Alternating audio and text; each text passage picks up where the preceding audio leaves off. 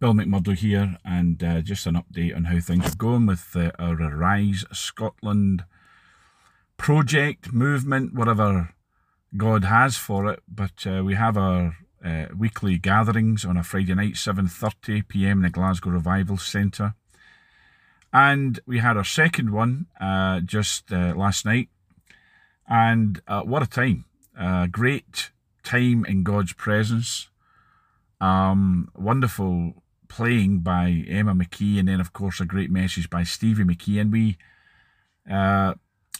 welcomed Bert McCaig from previously Pray for Scotland and other great works in God, and a well-known statesman in the church, and somebody who is a father to both church and nation, somebody we really greatly admire, respect, just love the guy, Stevie and I started up Arise Scotland, and we are in dialogue with people and leaders to get on board with it. We're happy to for people to come on board with us and get involved in the work, but we just felt it was appropriate to get Bert involved, and thankfully he had been feeling the leading himself from the Lord. So Bert is joining us in the leadership team, the ministry team, and it was great to have him last night close out the meeting and bring a short but vital message. And Bert will be featuring very, very much in future days. In fact, I think next week there's going to be a message from Bert. You know, just a little bit of background or a little bit of an explanation about our Arise Scotland meetings. We're not going out our way to do something different for different sake, but we do want something different. We don't just want the same old. Church as usual, business as usual, meetings as usual is gone. And I believe that although I think much of what we're facing right now is an attack upon the church, an attempt to suppress the church, the hand of God is also discernible in what's going on, because I think God is closing down a lot of the old wineskin stuff. People walking in the old paradigms, functioning in that business as usual mentality, not having an urgency for God to move, not having an urgency for revival or awakening or an outpouring, and for just a longing for God to move, but really just buzzing along, you know, quite happily doing their own thing. God has just shut a lot of that down. And it's quite alarming to see that so many churches are still closed when they can open now.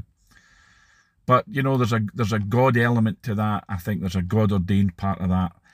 You know, and I'm just going to be blunt and say God is going to close a lot of stuff down that shouldn't be happening now. Some churches might reopen, but they're going to have to reopen in a whole new paradigm and be a new wineskin, or they'll just get shut down. You know, I'm going to say this to you. You read the book of Revelation, the letters to the 7 churches of Asia, you'll understand that God is in the business of shutting churches down that produce nothing.